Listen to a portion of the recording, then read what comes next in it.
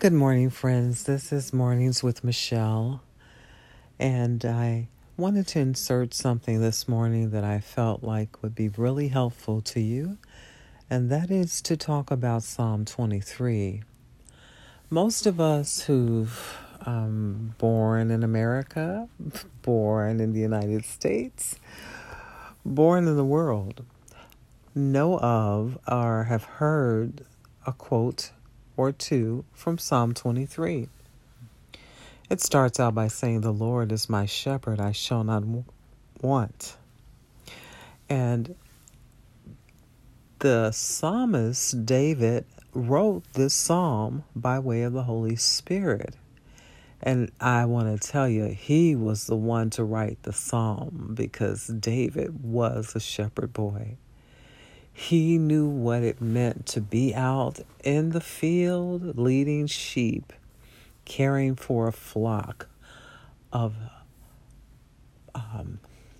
helpless, I'll call them, animals that were given to him to take care of, to shepherd, to lead, to protect, to guide, to ward off adversaries, to fight off bears and lions and whatever it was that would come against that flock, to injure, to maim, to kill.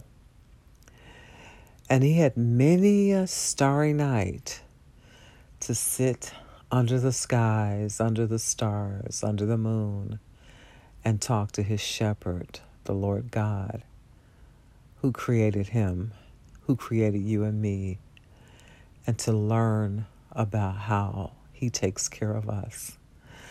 So I thought I would share with you an episode in my life where the shepherd led me. And as a result, he protected my life and brought me home safely.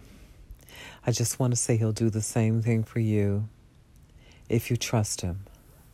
So Psalm 23 is the psalm that we want to just meditate on today and let it speak to our heart.